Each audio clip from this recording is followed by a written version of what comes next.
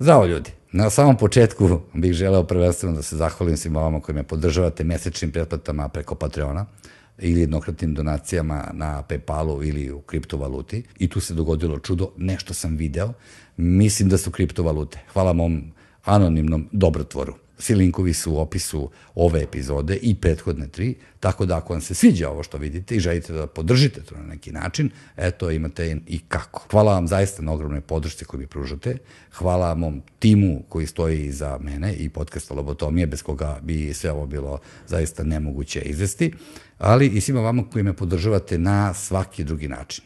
Molim vas, kad već dođete na taj YouTube kanal podcasta Lobotomija, kliknite na onaj subscribe i pomozite da zaradim bilijarde i zilione, jer mnogo mi to znači. Vama to ne znači ništa, a meni mnogo znači ti zilioni.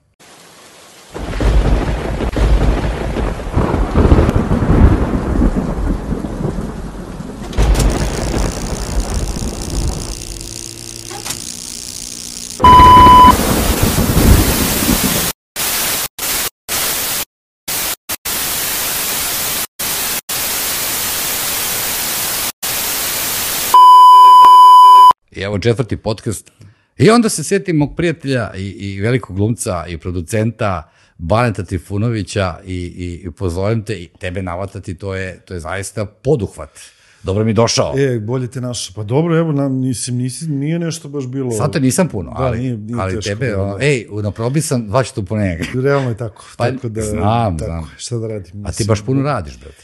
Pa znaš šta, nisam dugo radio, recimo od marta prošle godine nisam stao na scenu ateljeja mog, ironično ili najtužnije, stao sam prvi put sad kad je Feđa Dragi Stojanović umro, pa sam morao da kažem neku reč, to je bilo prvi put da sam stao na scenu od marta prošle godine, od kada je krenula korona.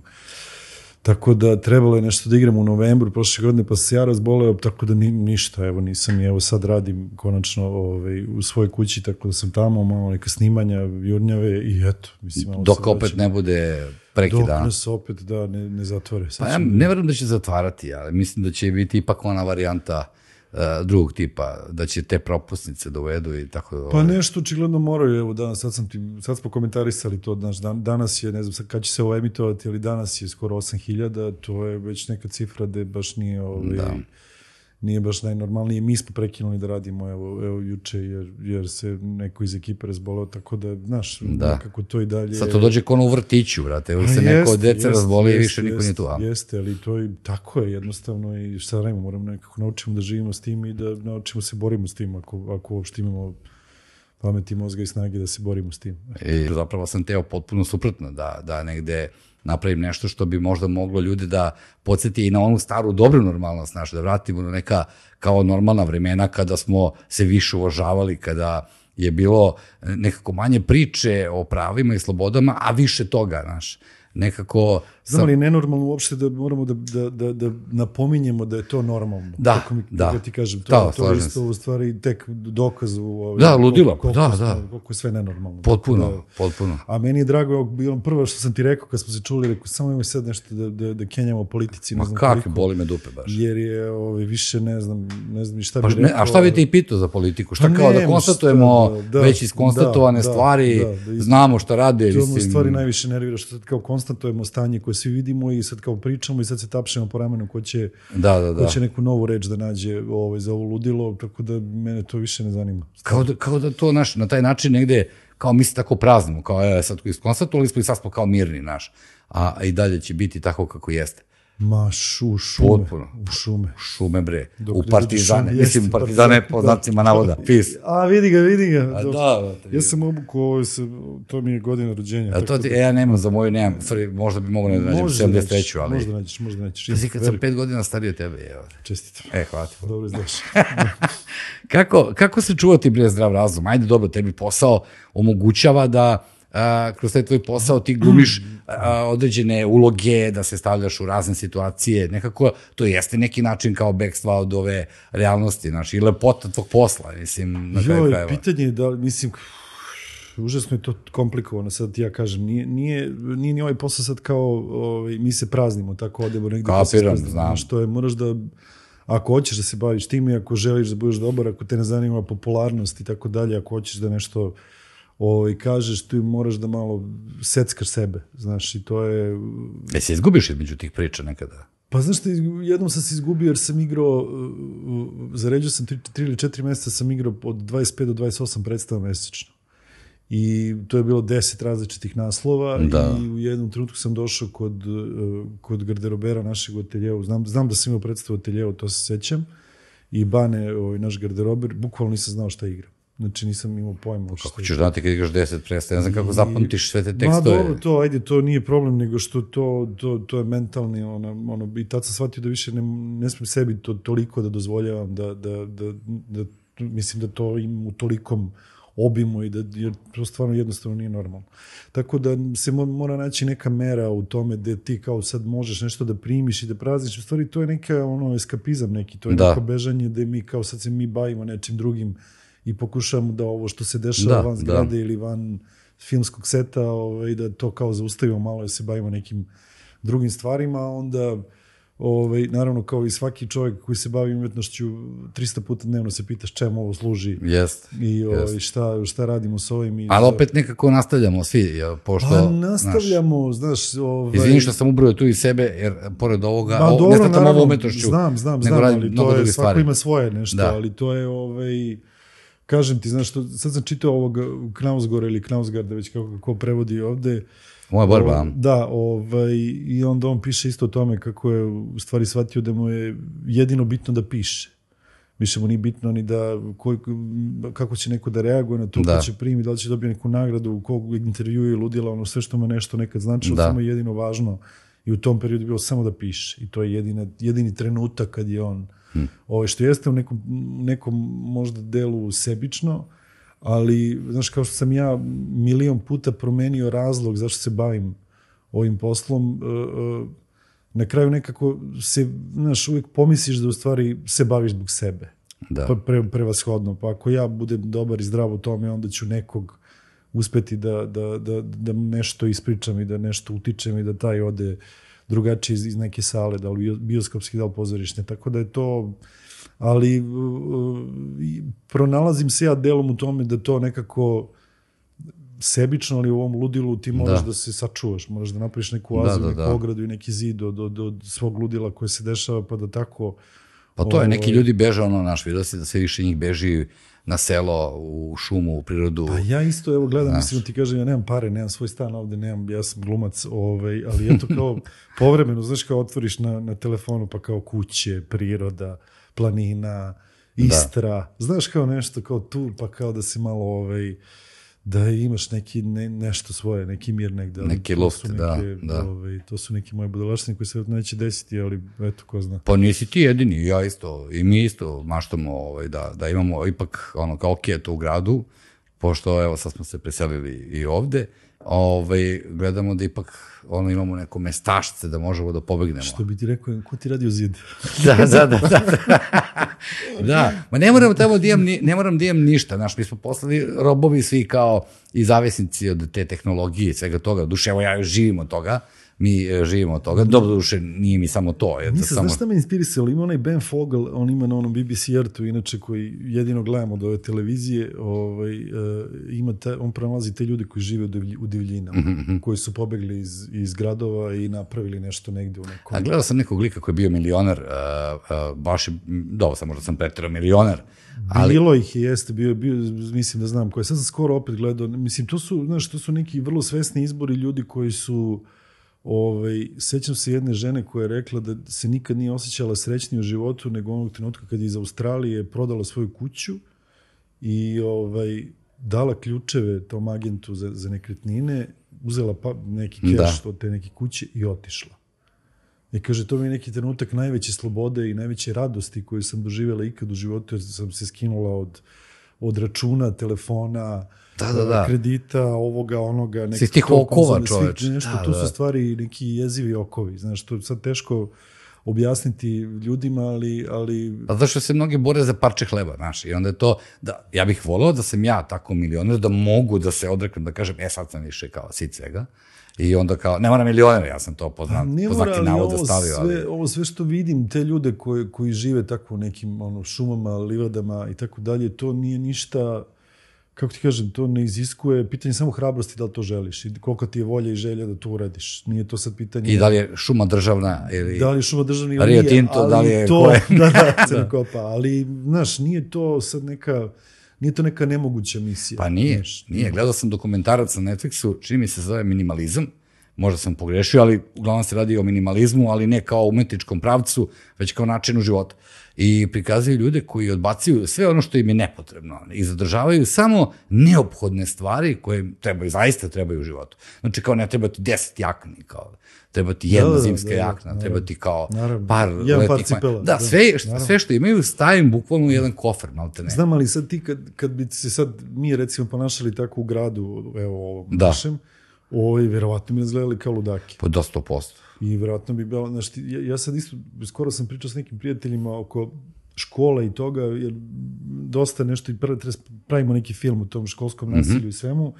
I onda sam pričao šta bi se desilo recimo kad bi vratili uniforme svim onim klincima, da oni na ulazu ostavljaju telefon i da su svi isto obučeni. Pošto to je sasvim u redu, pa čekaj, naravno da je u redu, kako engleski koledži funkcionišu? Ma naravno, ali ti kažem sad ti od malena, ako staviš klincu to da nema nikakve klasne razlike, da ti kad uđeš u neki razred sad ne gledaš da li ova ima patike koje mu je tata kupio, da li su pocepane ili su nove, da li mu je telefon S64 ili nije i tako dalje, to pravi razliku i to pravi onaj bullying, što bi rekli Amerikanci, i to je ono što tera decu da se od malena već onako dele, biju, stavljaju na različite strane. Moraš priznati da bi ipak ti klinci znali ko je iz bogate porodice, koga tata dovozi Audijem, a čiji ćale gura paprike sa buvljakom. Ali nekako bi onda bili tih pola dana stavljeni u isto. To da. Kako ti kažem, i to je neki, isto tu nema razlike, bar ne bi bilo, bar imaš neku prednost.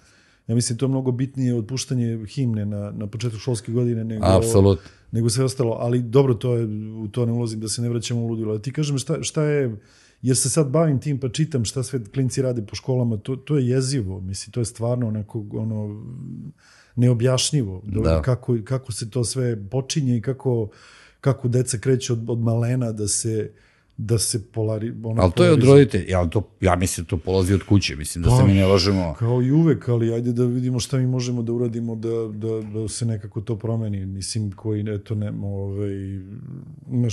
neki drugi način, daš neku drugu šansu da ih staviš u nešto drugo. Moram te pitam nešto, baš vezano za tu priču oko tog vršnjačkog nasilja, kako ga sada zovu. Jer ne misliš, mislim, zanima me čisto ovako, to je bilo i u moje vreme, mislim, i kad si ti bio mlad, i pre nego što sam i od starih generacija, znači, to je uvijek bilo. Ali ne misliš možda da sad ta priča, ili možda mi se čini, možda se više piše o tome, pa ja sam stekao takav utisak, da je to malo prenaduvana stvar. I tada je bilo isto da nam skidaju fajerke, patike, otimaju užinu, lovu. Znam, ali nije. Ti pričaš sad o 90-ima. Pa pričam i o 80-ima. Dobro, ali u 80-ih već toga nije bilo. U 90-ih su krenule patike. Pa dobro, ali ne, bilo je naravno svega i svačega. Ne bih da navodim njihove imena, dobar sam danas sa njima. Da, kao da. Zato što smo super, ali tada u to vreme je to bilo tako. Ne, bilo je uvek, kako ti kažem, ali nije bilo stoliko mržnje. To jeste mržnje, tako je. Sad se pojavila se neka mržnja koja decu tera, kako ti kažem, pričam ti vam zato što se bavio malim Aleksom Jankovićem, pa malim Mahirom koji isto izvršio samoubistvo Sarajevo i tako dalje, ne znam koliko je, ali znaš, u svim školama se to desilo, to malom Mahiru se to desilo u nekoj internacionalnoj školi gde idu deca bogatih i nekih obrazovanih ljudi, znaš, pa je doživeo jezivo maltretiranja i tako dalje, i tako dalje. Toga ima kad malo iskopaš i kad malo čuješ, kad malo ljudi koji se bave tim krenu da ti pričaju, da to je stvarno eksplozija, to nije normalno. Tako da ti od tog uzrasta već formiraš mnoge praviš mnogi probleme u budućnosti, frustracije i neiživljenu decu. Pa već znamo kakvi će biti, da. Pa već možeš da pretpostaviš. Tako je to mnogo ozbiljniji problem nego što se o tome priča. Dakle, već kad to pominješ za decu, što je jako značajan problem, sve manje u stvari vremena se posvećuje deci i problemima koji oni trpe. Nije dovoljno samo uvesti SOS telefon, dobro, ti se baviš i humanitarnim radom, sad nevezano za decu, pravim malu digresiju, posle ću pomenuti naravno lice ulice i te divne ljude koje stalno srećemo svuda, ali problem dece, čini mi se da smo decu onako oterali u drugu sobu, ono kao što je nekad bilo u onom odrastanju, bar ja kad sam odrastao 80. godina, kao nama su deca naša najvažnija, pričaju sad Ćala i Keva i onda kao mašu svoju sobu. Da. To ti je bilo... A ti je bilo normalno to tad? Da, nisam to... Nekako sam to, ne znam, bilo neko drugo, očigledno bilo neko drugo vreme. Uopšte ne mogu da, i o tome sam skoro pričao isto, da je to... Znaš, imao sam sad, bio sam u Sarajevu, pa sam sedao sa svojim prijateljima i tako smo sedeli nešto dugo i onda smo počeli da pričamo o tome kad smo svojim roditeljima rekli da ih volimo. Da. Znaš, i onda smo se svi izgledali i onda jedan moj ortak u 3 ujutru uzeo telefon i poslao majici poruku. Kao, mama, volim te. I ja sam rekao, sigurno ćete ujutru... Ne, nego sigurno će ujutru pitati si dobro ili nešto nije u redu. I to se desilo. Da. Razumeš, to je neko potpuno drugo, očigledno neko drugo vreme. Znaš, nešto se tu radikalno promenilo. I ne znam šta je, ali ti kažem isto, eto, i mi imamo to, pa vjerojatno i oni vuku svoje neke bagove od svojih roditelja i tako unazad. Moguće. Tako da... Nemoguće, 100%. Pa tako je, mislim, to je tako, pa je tako. Meni je, ne znam, ja sam nekako takav, bar sam ja takav otac, da zagrlim svoje dete i kažem mu volim te. Mada on ne voli, znaš, ima 20 godina. Da, ima otpor. Ja njega ne viram, znaš. Da, deć beži od mene, blamiraš me. Da. Skloni se. Jednom mi je rekao, nisam ja peder, kažem. Da. Zašto? Da, kad ti ta ideja ređeče, pa ja sam Zagrlio ti tata. Da. Nemoj emocije, ne pokazuj emocije. Pa zato što današnji klinci, znaš, valjda je sramota, a do duše svi smo postali takvi, da je sramota imati emociju, to je odličan šlagvort mi je i tvoj film češke produkcije, Previše lično. To je romantična komedija u kojoj ti igraš. Romantična komedija kao žanr, ja mislim da ne postoji u Srbiji. Mislim, ili ima nešto vrlo malo, možda. Ja se ne sjećam šta je bilo poslednje, moram ti priznam, nešto je bilo, ali eto. Kičić je snimio onu predivnu seriju. Kile snimio, da, i film i sve, to je prelepo, to je na tragu toga, ali i onda vidiš koliko se ljudi u stvari uželeli, ja sam igrao u seriji, nisam u filmu, i onda se, vidim po ljudima, stvarno željni toga, kada je nešto dobro, iskreno, lepačno, i onda kao se nakače na to, a mi smo stvari to nekako sve zaboravili, ti vidi sad čime se mi sve bavimo i šta je u stvari ili je neki najjeftiniji besmisleni humor ili je neko dno, mi nemamo nikakav balans, mi smo stalno u nekim ekstremima konstantnim i u našem poslu i tako dalje, tako da je to, ali to je zato što je šizofreno društvo i znaš, ti sad moraš da zadovoljiš sve ove, a onda hoćeš se baviš umetnostom, onda oni misle da je umetnost, mora da se, ako je umetnost, onda mora bude mrak do kraja. Da, tragedija, drama, da. Tako da to je, znaš, to je, nema nam pomoći. Ne, jeste, ozbiljno. Ta romantična komedija, ja nažalost nisam odgledao, ne gledam, uglavnom, ne piratizujem filmove koji su domaći i da igraju domaći lovci. To sve uglavnom gledam u bioskopima. Ove strane gledam, moram da priznam, to skidam. Ili na Netflixu. Da, ako ti ima na Netflixu, gledat ću te, to plaćam. Znaš šta, to je nešto isto vrlo zanimljivo. Što ga nema ovde? Pa bio je ovde, ali bio kratko, bio je onako, u sred korone, bio je ispod radara, ali osnovni problem tog filma je zato što smo u filmu igramo od naših glumaca, u stvari rediteljka od tog filma je poželjela da radi srpskim glumcima, ne voli srpske glumce, pa je izabrala 30-ak neki koje mi smo radili neki castinge, onda je izabrala mene, Mike Manojlovića naravno i Janka Popovića Volarića iz Hrvatske. Mike Manojlovića naravno. Pa ne, Mike nije išao casting izberao. Da. I onda je, zato što kao ceni srpski film i kao, znaš, izabrala je to nešto je gledala i radila i ono što je meni bilo najparadoksalnije na tom snimanju, to je što se od mene tražilo da igram na srpskom. Da. Ja sam igrao na srpskom, pa su me dabovali na češki, slovački. A sinhronizovali su te? Da. I onda sam ja stalno sam kao, sad ja pričam, recimo sa koleginicom, imam scenu, ona priča na češkom, ja pričam na srpskom.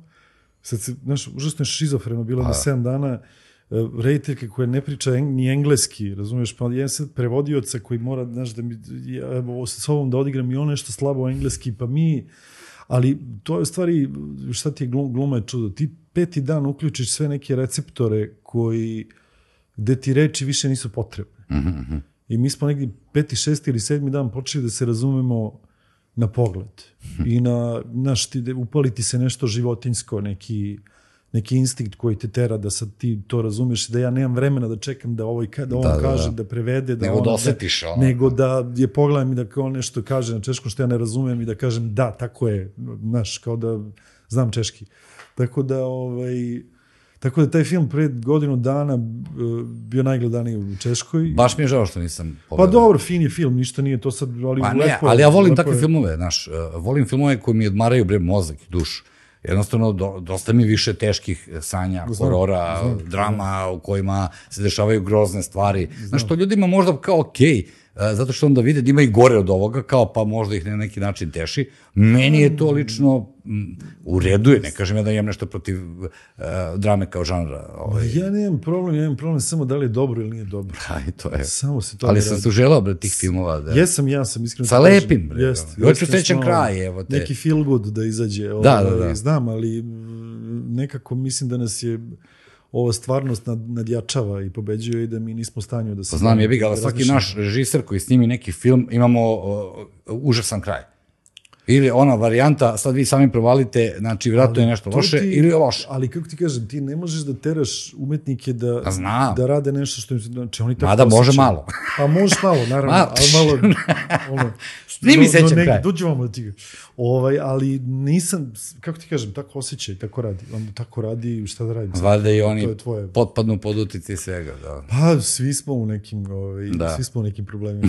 Svako ima svoj mrak. Pa nije, ozbiljno, da. Nedostaje mi to, prvo, eto, to malo, što smo malo prepričali, deca kriju emocije, odrasli kriju emocije, svi samo mrze, hejtuju, troluju, pune. Znaš, nema normalne konverzacije, čak i ako se ne slažemo. Ja se sećam jednom pred 2 ili, ne, više, boga mi, 4-5 godina, sam nešto bio u Švajcarskoj, bio sam u nekom srpskom klubu, zvala me ta neka vlasnica, insistirala i smo se mi pojavili, nešto smo radili tamo, pa kao ajde da se pojavimo. I sad su sedele ovako, mi smo sedeli u nekom separeju, pored su sedele neke 4 devojčice koje su tu sedele i bukvalno su, ja mislim, 3 sata bila na telefonu. I sede zajedno i drndaju telefon. I ja sam jedan tutku ustao i rekao, a što ne, čemu se radi, kao, što ne pričate? Pa kaže, pa pričam. Znači, oni sede zajedno, i komuniciraju telefonima. I na grupi su. Na Whatsappu su njih 4 i komentarišu. Jebote, kako mi svetu živimo. Pa to ti pričam, eto to. Ja sam ispod kreten jer me pogledala kao... Kao kako ti ne znaš, kao šta ti pričaš kao svojim ne znam. Vi pričate kao šta, kao ti sad dereš grlo jer si izašao mislim kao pa pričamo, evo pričam. Ja znam kad od sina dobijem poruku da to mora da se dešifruje. Zašto pišu skraćenice. Da, njega mrzi da... Više nema ni OK, nego je K.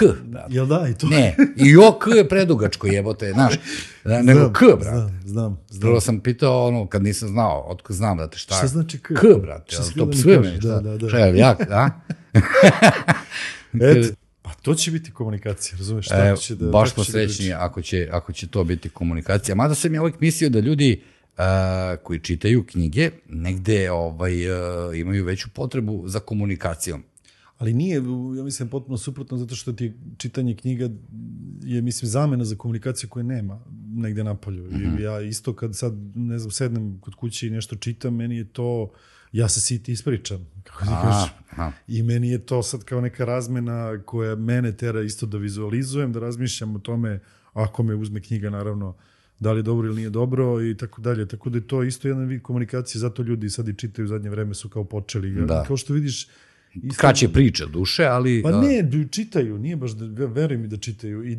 I zanimljivo je, recimo, pogled u Beogradu ima puno knjižara. Ima. za razliku od nekih drugih gradova gde moraš da odeš. A da li misliš da stvarno toliko čitamo? Mislim, možda je to sad glupa tema ili možda više volimo da pričamo kako čitamo, ali... Ne, ali znaš šta, znam recimo po tiražima, znači neko odi i kupi knjigu, sad da li on otišao kući i pročito, ja to ne mogu da ulazim, ali očigledno neko to kupuje. I očigledno tu postoji neko, nazovi ga najgrublje tržište, ali postoje ljudi koji to konzumiraju. A pogledaj Krokodil Vlade Arsenijevića, znaš, on je u stanju dovede 2-3 ljudi koji će slušati sad, ne znam, Murakamija ili ne znam koga, Lopetav, nije bitno, ali znači nekog to zanima. Neko to konzumira, nekome to zamena za ovo sve što se dešava. Dobro, to jeste neko bekstvo, što ti kažeš eskapizam, negde ja volim od knjige da posle svake knjige kao da izađemo pametniji, plemenitiji, bogatiji, duševno negde, kao, znaš. Ja samo tražim to. Ba znam, ali to ne, sad, kako ti kažem, ja sam ušao u duboke filozofije. Ne ušao u duboke filozofije, nego mislim si previše optimističan. Ja najiskrenije ti kažem, ja gomilu knjiga koju se pročito zaboravio. Pa ja zaboravim, što mi že sve setim radnje. Velikih i to, znaš. Ja ne pamtim citate, ne pamtim odlomke, ne pamtim nekad ni... Da se ne lažemo, to kao, mislim, najiskrenije. Ali tada, u tom momentu stvar.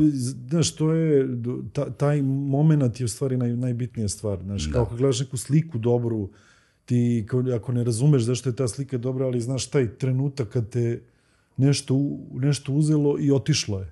Nećeš ga nikad vratiti. A bitan je taj osjećaj koji tada doživiš. Pa jeste, zato i kažem, ja mislim da meni je to bitnije sad da ja ne pričam o tome šta sam naučio, nisam taj čovek koji sad iz svega po nešto izvadi i nauči. Ja svuda tražim nešto. Ponesem. Pa dobro, nađeš ti, ali nađem u tom trenutku šta mi odgovara. Znaš, tako da, pogotovo sad kad vežem, ne znam, sad sam ovo leto, proveo čitajući neke super stvari i onda me, tako kad vežeš par knjiga dobrih, onda si malo si grogiran, znaš, malo kao... Da, previše je to knjiga. Primiš sve. Kako su nekad na tvorci govorili, aj šta čitaš, toliko poludećeš. Dobro, ti si ovo Knausgora čitaš. Ja sam sad kupio knjigu koju tražim već 10 godina, mada sam, jedan put kad sam trebao da je poručim, preko onog depozitora, bog se ne mogu setim, Infinite Jest, ne znam, se čitao, na engleskom samo ima, knjiga ima 1000 strana, mislim, to treba ozbiljno vremena i koncentracije da kreneš da čitaš. David Foster Wallace, imaš i film, The End of Tour, odličan je film, glumi onaj mališan što je glumio u socijalnoj mreži, što glumi Zuckerberga, i glumi Marshall, mislim, se preziva, on igra u seriji How I Met Your Mother. On je visoki, ogromni, on glumi Fostera. Nisi to. Odle je film stvarno dobar. Ja mogu te da slažem, kaže, gledao sam, znam. Znaš kako ljudi gledaju to? Znam, nemoj brineš. Ne znam zašto je samota reći to, nisam čitao, ne znam, nisam gledao. Ne razumem. Odličan film, stvarno je super. I tu sam i saznao za Davida Fostera, koji mi nešto zainteresovao, znaš, tom njegovom pričom sa tim momkom koji je došao iz Rolling Stone magazina, da mu da intervju, to je da uzme intervju od Davida. I tu nekako me on zaintrigirao, znaš, mada je on završio, eto, bez veze, tako što se ubio, vrlo mlad, ali, eto, nisam još počeo da čita knjigu, nikako da skupim hrabrosti kad vidim 1000 strana, a font je 6. Znači, ja ne vidim ni s naočarima za čitanje. Ali nije, znaš šta, ima nešto, sad ja isto sam se terao za ovu moju borbu i to je sad kao, nisam ja tek, završam drugu tek, ali, znaš, kad pomisliš, to je sad 6 tomova, 600 strana, ti već se umoriš, tebi je već kao, ali ako te uhvati, gotovo je, ili nema više šta tu, znaš, ti ide on, ako te ne uhvati, naravno, ali imaš strah od toga da sad kao imam od dužine nečemu treba se posvetim sad kao toliko i sad to iziskuje neku... Ja mislim da postoji, ne znam da ti veruješ u tu priču, da postoji tačno određeni moment, možda u nekim momentima nije ni dobro čitamo neke knjige, znaš. U nekom periodu kao uzeo Dostojevskog, kao sad bit ću ja kao pametan, ću ja da budem, nisam veze sve, čisto nisam skapirao, ali kao, znaš, vrlo opšte i vrlo onako besmisleno, pa onda uzmeš, kad ti dođe vreme, nekako se uvek namesti to kad treba ti dođe, kad treba da uzmeš to da pročitaš, tako da i za to mora da postoji neki tajming, Pa jest. Kad treba nešto ti slegne, da ti dođe i da možda primiš to što se priča. Zato sam neke knjige i čitao po tipa 2 puta. Kada prvi put pročitam, kao, nije mi baš nešto, a onda... Nisam shvatio. Pa nije, nego jednostavno nije mi legla, nešto mi... A očekivao sam puno toga i onda kao desi se, prođe par godina, ja setim one knjige, rekao sam, ja to pročitao do kraja, ali nisam, ne mogu setim. I krenem da čitam i onda mi kao tek onda... 90% stvari ne mogu setim. Pa tako mi i za filmove neki, a ne... Pa i za filmove, ali ja sam u koroni nisam otvorio knjigu uopšte. Znači, uzao sam ovako kao i nisam imao koncentracije. Znači, svi su nešto pričali sa čitamo, posvetite se sebi, vežbajte, radite, Ma nisam ni vežbao, ništa nisam radio. Apsolutno ništa nisam radio, ali apsolutno ništa. Ja sam kupio bio neku spravu za vežbanje, pošto sam dosta sedao za kompom i radio postere i sve to. I onda sam kupio tu spravu da vežbam, da ne otaknem ceo, da sedim po 18 sati. I ni to nisam koristio. Ja to nisam ni imao, samim tim ga nisam ni koristio. Kupio sam bio i teg jedan čak. Jel? Da, pa nisam digao nikada. Pa to stoji, sad ko ukras staviš. Stoji, kupio jedan prašinu, donoću gode, bar da stavim kao neki izgleda kao da... Kao da radiš. Pa kao vežbam. Da, radiš na sebi. Pa da, imam tetovaže, sve samo se nabildujem. Fali mi debeo vrat i ćelava glava. Teo sam u stvari malo pre da se nadovežem na onu japansku filozofiju. Živite, u jednom momentu si rekao bio nešto pa me to podsjetilo, niste da te prekinem. Živite ceo život kao da ste već mrtvi. Doduše u Srbiji se već živi tako. Pokušavam da sklopim kao ne znamo dakle nama ta japanska filozofija životna. Kemi veze s Japanom. Da, oni imaju te mudrosti, kad mi je gostao Bob tada, doći mi ponovo, Bože zdravlja, bit će ok, sve to. On je pun došao utisaka iz Japana, znaš, i tom njihovom filozofijom životnom i uvijek je govorio seća se kad je tad rekao, ne dare, oni su isto, ja sam kao počeo da ih veličam, iako nisam bio tamo, ja kao, oni su carevi, ne dare, kaže, oni su isto pleme kao i mi, samo su oni dobro organizovano pleme. Jeste, to je isto. I potpuno mi to bilo postoji neka vrsta poštovanja, oni su, to sam s Pixijem našim pričao nešto, treba sad idemo, jer snimamo taj neki film o njemu, ali nije bitno, i onda sam video kad je Pixi primao ovde... pozdrav Pixija. Hoću, i kad je primao ovde orden od japanskog cara, kao zaslužni čovjek, to je, nešto, ko je to, I onda smo mi nešto došli ranije se namestimo da namestimo kamere i to sve. Ambasador japanski u tom trenutku je došao sat i po ranije. Jer ne daj Bože da se Pixi pojavi, a da on nije tu, kako ti kažem. I stajao je čovjek, to je poštovanje. Da. I taj čovjek je stajao tu ispred tog nekog objekta, pa verujem 45 minuta pre nego što se Pixi pojavio. Kako gospodin. I onda se valjda to poštovanje meri dubinom naklona. Aha. Znaš, i onda vidiš nekako tu sve, kako je to poštovanje. I kako kad je neko... Ima isto ta priča, oni su recimo, kad si tamo mlad igrač, sad da li je bejsbol ili je fudbal, šta god da je, imaš određenu cifru koju možeš dobiješ za tu prve 2 godine tog nekog profesionalnog ugovora. Aha. Jer je recimo najplaćeniji njihov igrač, čini mi se u istoriji, bio neki bejsbol igrač koji je u 43. godini dobio 150 miliona nečega za tu sezonu i kad su pitali zašto, pa zato što je ceo život to radio i zato što je najveći.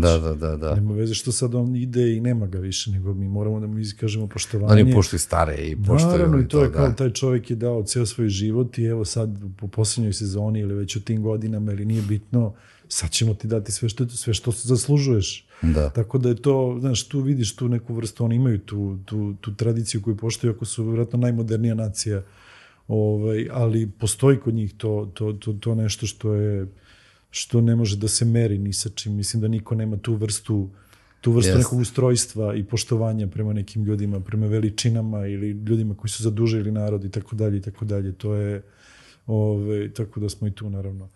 Pa da, meni je krivo što mi se odnosimo tako prema starijima, prema deci.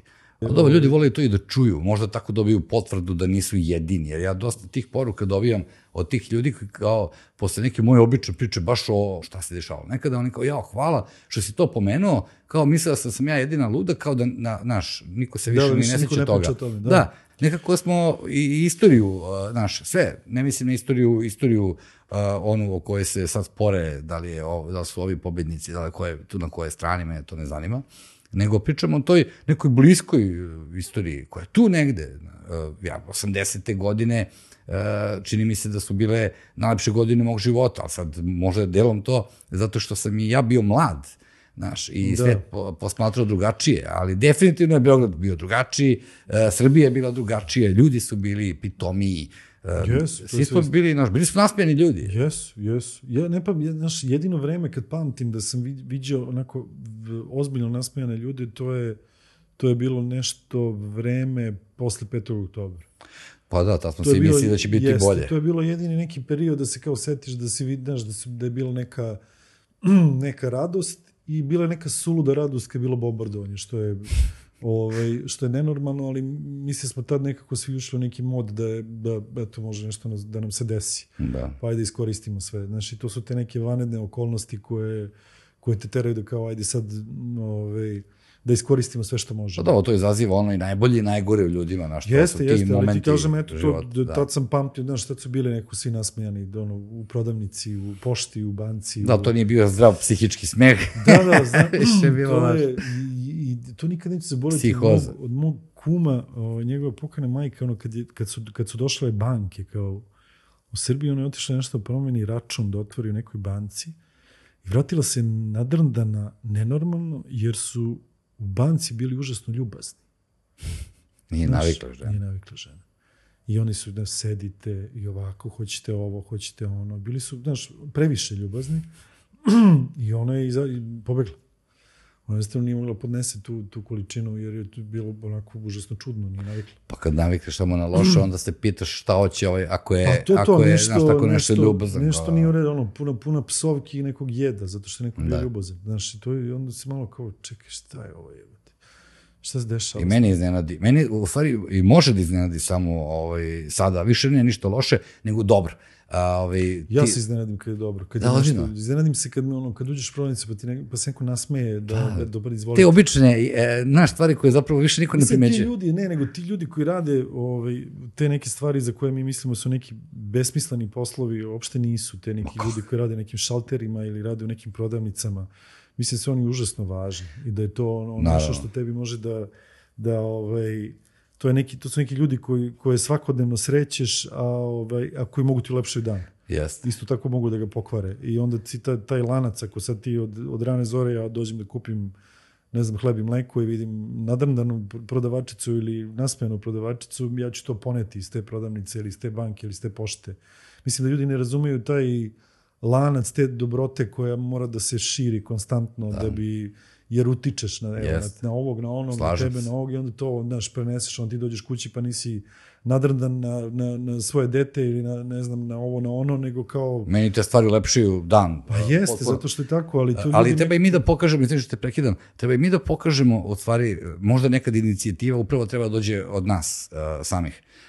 Mi često idemo u jedan supermarket, nije bitno, i tu su žene koje rade, ne znam sad koliko je, ali vjerojatno 8-časovno radno vreme, da ti ceo dan sediš za kasom i non stop jedno te isto radiš, provlačiš i to je to. I te žene uvijek deluju ti neljubazno, deluju ti namršteno. A par puta sam se našalio, ja svaki put nešto našalim kad dođem tu do kase i veruj mi, svaki put sam izmamio osmeh. I svaki put je bilo ono nešto kao... Jeste li izađeš ti bolje? Simpatično je bilo. Ona je odgovorila, prihvatila je šalu. Znači da treba se obratimo nekad tim ljudima na normalan način, ne samo kako ste ovo poskupele i znaš kako mi volimo da seremo, nego da nešto uradimo. Ima još jedna tu stvar, to sam kod sebe primetio, kad god odem negde napolje, u neku zemlju, bilo koju zemlju, u meni se pojavi neki besmisleni patriotizam. U stvari nije toliko besmislen. Imam neku posebnu želju da budem vaspitaniji. Kapiram, da bi oni videli kao ko je. Da bi oni videli da mi nismo neka bagra. I ja to isto. I kao, znaš, i sa konobarima, i sa ljudima, i sa ovima, i sa onima. Imam neku, kako kažem, u meni se pojavi neka snaga i neka energija koju ne bih imao inače. Nekako sam dodatno bolji nego što sam inače. Sad ne znam koliko sam, ali samo kao nekako se trudim da budem, i da kad me neko pita odakle ste, da ja kažem iz Srbije i da kao, znaš, oni kažu... Da budu iznenađeni, da. I onda to... Ja verujem da to mnogi ljudi rade. Ja sam to isto radio dok sam putovao u ta vremena. Isto sam zaista želeo da ostavim utisak naš... Ne zbog mene, nije zbog mene, kako ti kažem, nije lično, nego da imam neki, to je, kao ja nekako na neki način predstavljam nešto svoje, ja sam, a o nama pričaju ovo i ovo. A onda pogledam tamo, vidi ove Engleze kako se ponašaju. Jeste, ali ja sam iz Srbije, ja znam da su oni idioti, razumeš, i kao i tako dalje, i tako dalje. To je nešto što je možda bi tako trebali da se ponašamo i ovde, jer možda bi trebali prvenstveno da se ponašamo ovde, pa tek onda kad odemo negde da pokažemo da još dodatno da... Znaš da se tako ponašamo ovde, verovatno ne bi imali potrebe da to radimo negde tamo. Pa to je tačno. I to su sve neka zamena teza, ali tako je, znaš, činjenica je da to bi morali, zato kažem, ja stvarno odajem počast i obožavam te ljude koji radite neke na izgled male i po znacima navoda nebitne poslove, jer uopšte ne mislim da su nebitni i, kako kažem, čak i na snimanjima i po pozorištima, obožavam se s dekoraterima i da pričamo o 300 stvari s kojima nemaš s kojima inače ne bi mogao da razgovaraš tako, ili da u nekoj normalnoj komunikaciji s nekim drugim učenim ljudima ne bi imao tu vrstu konverzacije. I ja stvarno cenim i volim te ljude. Vidiš, ne bi ni bilo potrebe da ti ovo sad pričaš da ne postoje toliko ljudi koji zapravo ni podaštavaju i ismejavaju zapravo ljude koji se bave takvim poslovima ili nisu na nekom istom nivou obrazovanja ili ne znam čega. Ne znam šta je s tim ljudima, u čemu je problem? To je, mislim da to vreme, to što smo pričali na početku o tom vremenu, kako je nekad bilo drugačije, pitomije, tad nije bilo bitno da li radiš u fabrici ili šta si, kao svi smo bili manje više isti. A sad se to nešto, eto vidiš, meri se po nekim stvarima koje nemaju veze sa onim kakav si čovjek. Sad smo i zaboravili ko je kakav čovjek, nego se bavimo nekim spoljnim stvarima, nekim spoljnim efektima. To je tako plitko, pa znaš. Pa jeste, ali to misli, to nije boljka samo naša. Da, znam. To je boljka generalno, ali je to tako i to je sva ova naučna dostignuća koje nas prate zadnjih 34 godina, koliko god da pomažu, mislim da u generalnom nekom zbiru će vjerojatno odmoći čoveku takvom kakav je, ko zna šta će se desiti za 23 godina. To je isto prilagođavanje, znaš, ja verujem da to bilo isto u eri televizije, odnosno pre toga radija, u eri ovoga i onoga, znaš, mislim da treba proći dovoljno vremena da se ljudi naviknu na to, a dobro, onda će opet izaći nešto drugo. Uvek će biti nešto drugo. Ja to isto, kako ti kažem, to je generacija koja ratovala 90-ih je rasla na rock'n'roll, znaš. To isto kad mi pričaju i sada ovi klinci slušaju trap i ove neke budalaštine, to od droga u klubovi, neke gluposti, pa kao šta će te dece da bude? Ja se uvek kažem, čekaj, su tvoji roditelji slušali... Mi to su pričali, isto su pričali ja sam bio punker kad sam bio. Pa evo, punkeri u rovima i, znaš, i to je, znam, ne, kažem ti, ali generalno to je, znači, generacija koja rasla na dobroj muzici, je ratovala. Tako i to krvavo ratovala, nije sad ratovala da ne znam šta, ali kao, nisu svi slušali to, ali to je ta bila generacija, to je bio taj pokret, to su ti ljudi koji su stasali. A mislim da muzika ne određuje to, uopšte, to je isto... A dobro, nego pričam na nivou, zato što sad pričaju ti klincima koji sad slušaju ove... Da, ja tu muziku ne razumem. Pa ja to isto ne razumem, ali moraš da poštuješ, zato što to očigledno ima uticaj na njih i to je to su njihovi Beatlesi. Pa na kraju, da, apsolutno. Tako da to je tako, ja to ne razumem, neću te pustiti nikad, ne kapiram, ne loži me, ne razumem. Ove moje generacije kao, šta brate, samo ti DJ-evi, šta ovo, gde gitara. Druži, to je prošlo vreme, to je bilo naše vreme, znaš, Goranče sa dugom kosicom svira gitaru i sve ribe trepću na njega. Znaš, ja i dalje volim koncert, kad se dođe na koncert, pa ti čuješ bubanj, pa čuješ bas, znaš, pa se zapeva nešto. Ali verujem da tako isto priča sad i neko ko ima 80 godina, nemate vi pojma šta je muzika, tipa Stojnić, tipa, ne znam, bilo ko... Znam, ali ti kažem, svaka generacija ima svoje... Pa naravno, ja volim i tu muziku. Svoje to nešto, pa dobro, to je... Ja volim sve to retro, ja ne znam da li ti to fazono. Matori smo, Dare. A nije, uvijek sam volao sve to retro. Matori smo, dobro. Ma nisam, ta ti je 78. godište. Ti si bre balavac, bre. Ti sam balavac. 48 godina imam. Hvala ti puno. Sećam i rođendan napred. Šta za tebe predstavlja onako ličnu tvoju slobodu? Pošto ja mislim da svako treba sebi da da neku svoju slobodu, a ne da gledamo sad onu definiciju koja se servira, da li po mrežama, nije bitno, medijima i tako dalje. Ali šta je za tebe negdje vrhunac slobode? Pa ja, Svi pričaju o njoj, prva stvar koja mi pada na pamet to je da ja mogu da radim šta hoću, a da ne moram nikog da ugrozim. Meni to, kako kažem, ja ne vjerujem u slobodu koja je beskrajna. Ne znam da me neko pogrešno ne shvati, ali mislim da i ta sloboda mora da ima određene vrste granica koje se pogotovo tiču drugog bića. Mislim da svaka sloboda koja ne ugrožava drugo biće je poželjna. Tako da ja mislim da eto to iz moje vizure sloboda da ja mogu da radim sve što hoću, znajući da neću povrediti nikog drugog. Svojim stavom, mišljenjem, načinom života, čime god. Da je to jednostavno moje. I da, kako kažem, nikog ni fizički, ni psihički, na bilo koji način ne ugrozim. Ja mislim da je to za mene, naravno svako ima svoju neku definiciju. Ali onda se često nađem u situaciji da sam sebi ograničavam svoju slobodu kojoj težim. Iako je to paradoksalno, ali jer si nekako uvek namešten da živiš po nekim uzusima koji su ti nametnuti. Onda ti sad, kad bi ja to sve što ja hoću, to se možda nekom neće svidjeti. U nekoj određenoj... Ali ja pričam o slobodi, o slobodi, oslobođenoj, kako da kažem, tog bremena političke korektnosti, odnosno uticaja na nekog drugog. Jer to je već ono poštovanje. Ne pričam o tome, nisam o tome ni pričao, uopšte ne nego mislim o slobodi kao, jer, znaš šta, danas je jako teško zapravo i biti slobodan. Svakog nešto vređa. Ja verujem da su iz ove emisije će sigurno, ako je apsolutno pričala, ja smatram ništa nenormalno, nego smo pričali ono što i ti i ja smatramo ne da je normalno. Znači, sigurno 200 stvari koji ih vređaju. Ma dobro, ne možeš se baviti sa tim vređanjem. Sad, ja isto sam malo na tu političku korektnost, malo mi je dovde te političke korektnosti, ali ti kažem u smislu da mogu da izgovorim da ne ugrozim tog čoveka. To što će on da nađe sad 300 stvari i svako će naći, znaš koliko me to, ne bavim se time, ni ti, ne treba se baviti time, uopšte ne treba davati tim ljudima na značajno ti ulaziti u razgovor. Ako nisu sposobni da čuju, onda nema šta pričamo. Kako ti kažem, šta imamo da pričamo, ne moramo pričati, samo nemojte me, pustite me, molim vas. Tako da to nije pitanje, ta sloboda ne može svakom se dopadne. Da. Tako da i to je normalno. To je u redu, samo pusti me, ne vređaj me, poštuj da ja poštujem što ti imaš tako mišljenje kako god da je. I volao bi, ja imam neki u zadnje vrijeme poriv da sa tim ljudima koji misle drugačije razgovaram najnormalnije.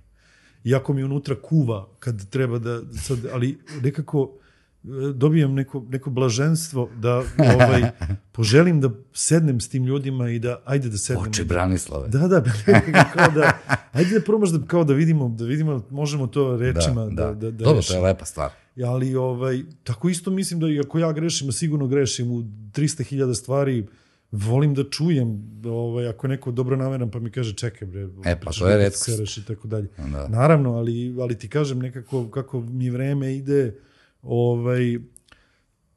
nekako sam sve više otvorenih za to, vratno nisam bio otvoren za to. Možda sam stvarno stariji. Ja ti kažem da spavam. Jeste, to su prvi znakovi to već starosti. Boba Stefanović. Spremam sam da saslušam nekog. Spremam sam da saslušam kao šta on misli. Da mi se mi to neko rekao pre 20 godina, otrao bi ga u pičku, u materiju. To ti kažem, valjda ide to, s godina. Ide to s Bobom, kako ide Boba, tako ide to. I Dragan i ostali, da. I ne mogu se svetim sa tih pevača, blokira mi je mozak. Đorđe Marjanović. Pa dobro. Pozdrav za sina Marka, on mi je dobar drugar. I žao mi što Đorđe više nije s nama, ali to su te generacije. Ali ja sam od uvijek kao klinac, srećam se kad sam gledao Povratak u budućnost. Od tada, srećam se, rekao što ja volim ovaj fazon, volio bi da sam bio tada mlad. Te 65. na primjer, 62. 3. 4. 5. Smatram da je tada bilo sve novo, sve se otkrivalo, znaš, i sve je bilo interesantno. Danas imamo sve, jebote. Jeste. Više nemaš do te količine slobode. Čime se dušimo danas kao? Pa ne znam, dosta je teško. Pa ovim običnim stvarima. Ja mislim da se kako vreme ide da nas to sve više oduševljava i to me sve više iznenađuje pozitivno. Jer što i sam si rekao, mene više loše stvari uopšte ne, to... Kao očekujem svakodnevno. Svaki dan, ja sam spreman na to. Da, ništa, uopšte nemam, kad čujem, više nemam kao, znaš, sad nešto me pipa, kao kako, pa tako čovječe, jednostavno... Da, pre sam bio znemiren zbog toga. Da, ne, jednostavno sad, užasno, te velike loše stvari me uopšte ne uznemiravaju. Ja ih primim i sve, znam sitne neke stvari dnevne, to možda znam da mi ispizdi, izbaci iz takta, ali ovo je nešto veliko, kao neko grande glupost. Ma kakvi, ništa. Ove sitne stvari što ti kažeš, evo, malo pre kad smo uzeli, komši nam pridržava vrat od lifta, izvolite, vidi, nosim 2 kese. Znaš, retkosti. Dobar dan. Da, javljamo se svi ovde, iako se ne znamo, a evo nas u centru grada je. Znaš, to su stvari koje me oduševljavaju i to kad vidim neke divne ljude. Vidio sam skoro neki ćale, sve valjda svoju poznanicu, pretpostavljam, ja sam možda sam ja istripovao tu priču da mu je ona poznanica ili iz osnovne škole ili srednje, nemam pojma, i on se oduševio i šeširom. Znaš, pozdravio. Da, digo je šešir i kao rekao, gde ste? I gospođo, i onda se objavio, prezimenom je oslovio, to smo prošli, ne znam, što ja stalno primećim, ja stalno posmatram ljude i onda kad vidim te stvari pomislim, bože, sa tim ljudima će nestati i ovaj stari, ovaj Beograd koji znamo, pa i deo Srbije nestaje. Znaš, kako odlaze ti neki stariji ljudi koji su održavali duh toga, ovo novo što dolazi, sada me malo brine, moram da priznam. Pa znam, ali opet, kako ti kažem, iz vizure ljudi koji su tad živjeli, ono novo što je dolazilo ih isto brinulo. Sad da spravo ili ne, to je sad, kako ti kažem, mi smo sad tih 50 godina, to je neki zarez u vremenu, u istoriji, to je ništa. Mislim, kako ti kažem, to nije... To ne može... Pa to treba se izmeri, da. To je ništa, mislim, to je... Što kaže Kokan moj, čovječe, moj deda, pa od 20 kolena unazad, to ti je Isus Hrist. Činjenica je, znači neki 20 deda, deda Skvorđela, već kako ide lala, taj je živeo kad je, pre 2000 godina. Znaš, to nije sad kao ne znam koliko. Pa šta smo mi na ovoj planeti? 30, pa ništa. To zato ti pričamo što ne možeš da sad kao sebi daješ na značaju bilo kom smislu. Ali ti kažem da evo ti sad tih 50 godina, šta se sve desilo za ovih 50 godina, to je ništa u odnosu na nešto što ide i što je bilo i što će biti. To je neki, nije ni zarez. Pa ja ne znam, ja posmatrajući svoj život i ono što mi se dogodi samo u godini dana i dok se okrenem, zapravo nije prošla samo godina, mnogo je više vremena prošlo i vidim da priroda, život čini svoje, znaš, već osjećaš posljedice svega. To što pre prihvatiš, to je... Dobro, to je negde, ali to je negde normalno, znaš. Pa normalno je samo što ljudi, kako ti kažem, teško je ljudima to da prihvate, tu vrstu prolaznosti. Pa dobro, ne pogledaj, imaju one fotografije supernova, ne mislim na televiziju, nego ono što se došao u kosmosu. Znaš, ja mislim da te stvari negde mogu da ti pokažu koliko si zapravo bitan u ovom vremenu, univerzumu, kosmosu. Jesi na neki način, možeš da napraviš nekome lepše, pa možeš nešto u svom tom svetu da napraviš. Ne, činjenica da možeš, ali ti kažem samo u globalu je to jedno veliko ništa. Pa ništa, da. Da Gandhi nije recimo lemao svoju ženu, da nije posle gladovao, borio se na taj način, ne bi bio Gandhi. Jeste. Znaš, sve je vodilo jedno drugo. Mora da se sklopi. To su sad i za Martina Lutera, isto sam počeo čitam kako je jurio raznorazne žene, ali vidiš, Martin Luter je ostao... Ray Charles isto bio... Dobro, da, za njega smo znali, ja nisam znao. Za ovo sam nešto skoro nešto čitao, tako da, eto, ali znaš, on će čovjek ostati upamćen po nečem drugom. Da, po tome što ima san. Da, eto, vidiš kako je to... Kakav je to govor? Jeste. Ima tih, vidim da je neki lik remasterizovao taj njegov govor, baš je urađen perfektno, napravili su neki hologram, iskoristili su tehnologiju današnjice da naprave nešto dobro, što bi moglo da se prenese. Znači, nije tehnologija Facebook, Twitter, samo YouTube i to sve. Znači, ima tu mnogo stvari koji mogu da pomognu i da se vide na kraju krajeva. Ma ima, ne kažem ja da je ona neprijatelj, ja samo kažem da pričamo o zlopotrebi tehnologije, to pričamo, ko što možemo pričati o zlopotrebi religije i tako istoj tehnologije, isti je đavo, nije pitanje namere, nego je pitanje kako suštine, nije pitanje suštine, nego je pitanje kako to koristiš za svoje neke potrebe uske. Ovo zavisi da li imaš zlu nameru, ja puno puta pogrešim, ili možda nije ni greška, mislim, ja čitam jedne knjige, taj neko čita neke druge knjige. Njemu su merodavni ti neki pisci koji danas sebe prodaju za, kako da kažem, sa to, da opet ne uradim i te ljude, za neke savremene istoričare koji su eto malo više patriota nego što sam ja. Ne znam kako da ih definišem. Ja sam rekao u programu, bez veze, u podcastu sam rekao, ono što sam ja učinio, ono što sam čitao. Srbi naselili ove prostore u 6. veku, seobe, nemam pojma. I onda su me napali, kao šta pričaš to, kao Kubri naselio u 6. veku. Da što su došli do onih podataka, da smo mi tu, ne znam, od... Prema jeba. Da. Znam, ali to sad, kako ti kažem, to sad svako može da ta istorija više nije prestala da bude nauka u tom smislu, zato što tumačenja su raznorazna i ti više ne možeš ni da se uhvatiš. I ako imaš istorijski činjenicu i dokaz, oni će reći, ali nije to. Jer u ovoj knjizi piše, ovo je rekao, jer je svako nešto napisao, svako nešto rekao i ti više... A ja sam to rekao usput, pazi, nije čak nije bilo bitno za tu priču, nego ne znam ni što sam rekao. Će se neko nakačiti na to i reći, čekaj, ali zar nije profesor Kurčović još napisao knjigu o tome da lepo piše, da je... Znaš, i kad on ti kaže lepo piše, on je to pročitao i to je gotovo i nema ti više šta da razgovaraš. On će imati tu knjigu ili je neko na Facebooku napisao, ali ili vi znate da naš i tako dalje, mi od stoljeća 7. i to. Tako da to više nema, nekako se sve to urušava i koristi se kome kad šta treba i ko šta vadi i ko je šta nam to nešto. Ne znam, to takmičenje više, ko je stariji, ko je duže, meni to toliko više dosadno, mislim da je bitnije ovo što si ti malo pre rekao, ono što ti radiš u inostranstvu, pa i ja dok sam išao, tada nisam dugo bio. To pokazivanje patriotizma na pravi način, da budemo kao negde normalni, mislim da bi trebalo se premesti ovde, pa da budemo normalni prvo jedni prema drugima, pa onda prema komšijama, pa i oni prema nama i da tu nekako se širi sve to. Mislim da je to patriot, ono kad ti krenu ti pričaju to o patriotizmu i da ti mere, ja uopšte prvo ne znam koja je to merna jedinica, kako se to meri, mora neko da mi objasni koja je to... Pa evo vidiš, ima sad kategorizacija. Pa dobro, znam da imaju oni pravi, oni raznoradni, ali ti kažem da je to u suštini budalaština, jer ja ne mogu nikom od njih da dozvolim da mi dokažu da su veći patriote od mene, u bilo kom obliku, i za to sam spreman da se raspravljam. Znaš, i mislim, volim sve, nego ako me već prozoveš za to, onda ćemo da pričamo o tome, da vidim kako ćeš to da mi naučno dokažeš, da mi izvučeš tu mernu jedinicu za patriotizam i da vidim šta i kako je. A onda s druge strane, najviše ljudi koji se kunu taj patriotizam su uglavnom religiozni, a religija kao takva ne poznaje granice i narode u tom smislu, nego se bavi čovekom. Da.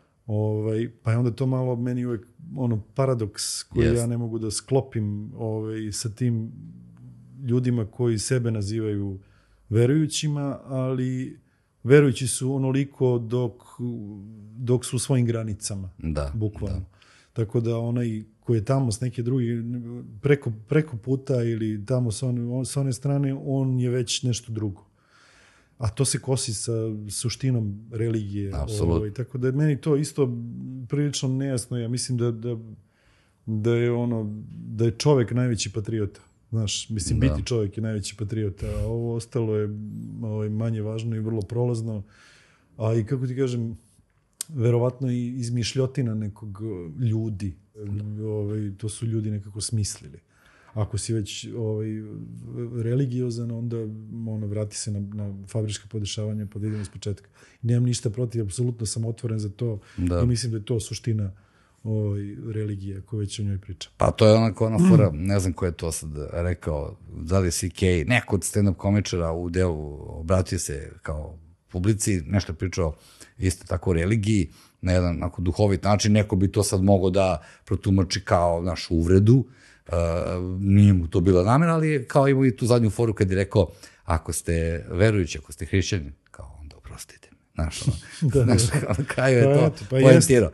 A zapravo smo, zaboravili, jednom ću baš dovesti nekoga ko bi mogao da bude tu idealan sagovornik, kada ne bude to onako suvoparna religija, pa sad mi kao emisija Gape pričamo o tome, ali imam neka pitanja koja mene znaš šta, ja stvarno muči i tište, kako te mislim. Ja znam par vrlo ozbiljnih ljudi koji su iz možda bude i sveštenik, znači možda bude bilo ko. Ja sam razgovarao stvarno sa nekim, aj sad neću da imenujem, da ne pravim probleme ljudima, ali s ljudima koji su sad i sveštena lica i vladike i monasi i tako dalje, ljudi koji poznaju muziku, poznaju filmove, s kojima... A što i ne bi na kraju kraja. Naravno, apsolutno, nego kako.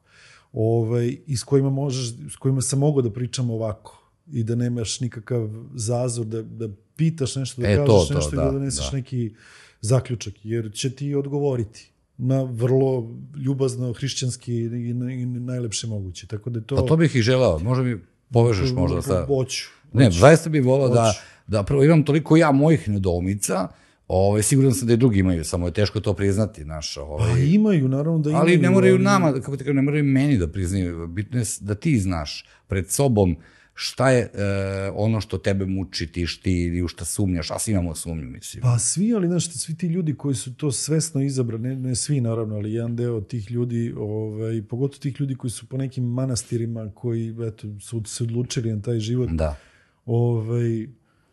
Skoro sam prošle godine bio tamo u Dalmaciji u jednom manastiru u posjetu, pa sam sreo 3 monaha koji su koji imaju gitaru, koji dao mi je jedan monak na USB-u 4 neka filma, super, koje moram da pogledam, skinem mi neku muziku. Pričali smo najdivnije moguće, duhoviti, pametni, obrazovani, otvoreni. A zato što se napravila jedna iluzija da oni zapravo treba da žive, ja ih zamišljam kada nekada, ja sam isto tako, ja sam zamišljao da kad kažeš monah za nekoga, da je on tamo u nekoj steni šćućuren sa posudom vode i parčetom hleba i to je to. Ne, ovo je, mislim, kako kažem, ovo ti stvarno te onako, izađeš bolji zato što su oni toliko dobri i čisti, a nisu zatucani za novo. Imaju internete, imaju telefone, znaš, slušaju neku muziku, skidaju muziku,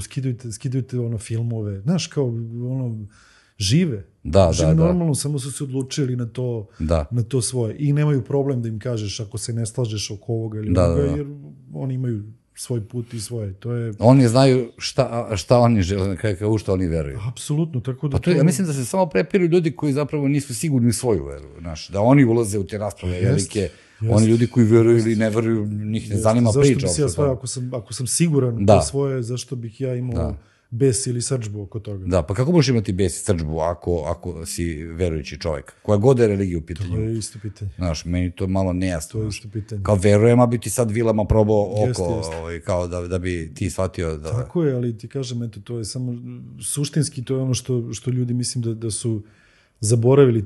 Ja zato najmanje verujem tim ljudima koji o religiji, o svom verovanju toliko javno pričaju non stop i nekako te... Ja mislim da to je intimna stvar. Pa to je apsolutno intimna stvar, to i piše u knjigama koje, to je, nek ti leva ruka ne zna šta radi desna i tako dalje. Ali to jeste tvoj izbor i to treba da ostane tvoj izbor, koji god da je. Otišli smo predaleko. Jeste, malo jeste to kao fariseji, znaš. Oni su tako radili da svi vide, znaš, kad se oni krste, da su oni... Ja mislim da to zaista treba bude onako intimno tvoje... To me zanima, to mora bude lična stvar.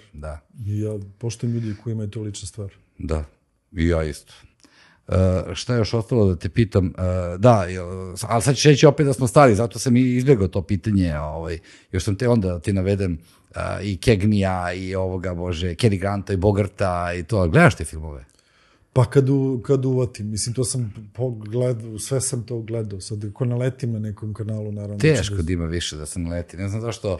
Ima negde neko nešto, vrlo retko naravno, ali neko nekad nešto i pusti, nije baš da ne pusti. Mislim, fino je ono vidjeti, čak i prepodne, ono tipa, ne znam, Jaboti Kostelo, ono što smo gledali kao deca, bilo je tih dobrih starih filmova koji su bili smešni. Chaplina, recimo, ne mogu da nađem, ono, mogu na netu, mislim, ali nigde ne može više Buster Keaton, nemam pojma. Ja mislim da može. Ja mislim, može ne se na nađe. Televizijama, Na televizijama ne. Mislim, su to izumrle vrste na televizijama. Neće ljudi znati uskoro više kako je sve krenulo, znaš.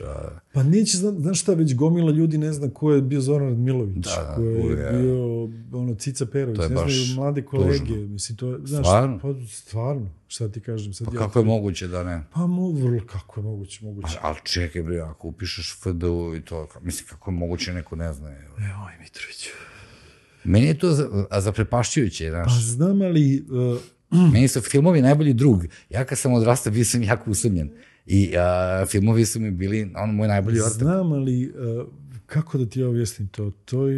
To jednostavno nije njihovo. Njihovi heroji su neki drugi. Pa dobro, okej, u redu, znam ja ko je Vin Diesel, ali, vrate, ne možeš da ne znaš ko je Orson Welles, ko je Zoran Radmilović, ko je Pavle Vujisić, ko je... Veruj mi da ne znaju. Ne svi, ali dobar deo ne pojma. Zaprepašćujuće. Recimo tog velikog glumca koji je zvao Slobodan Cica Perović, ja mislim da pa 95% ovih sad klinaca ne znaju ko je. Ne mogu da ga povežu, uopšte da ga linkuju i tako dalje, ali koji je onako baš... Pa kad nema ništa ni insta.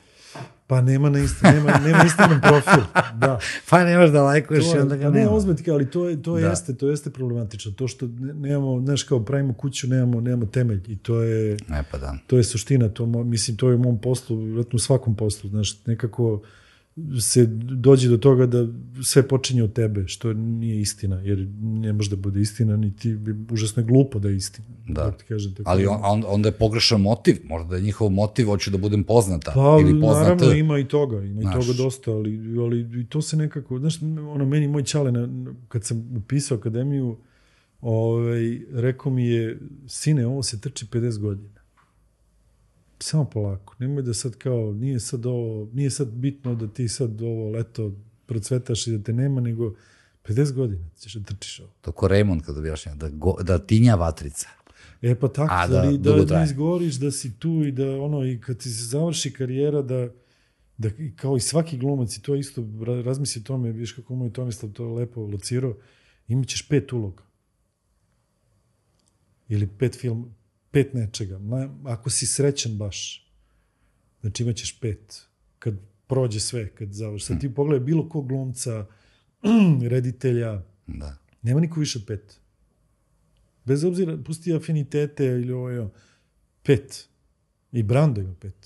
Što ne znači da je loš u ovih ostalih 10, ali 5. Da.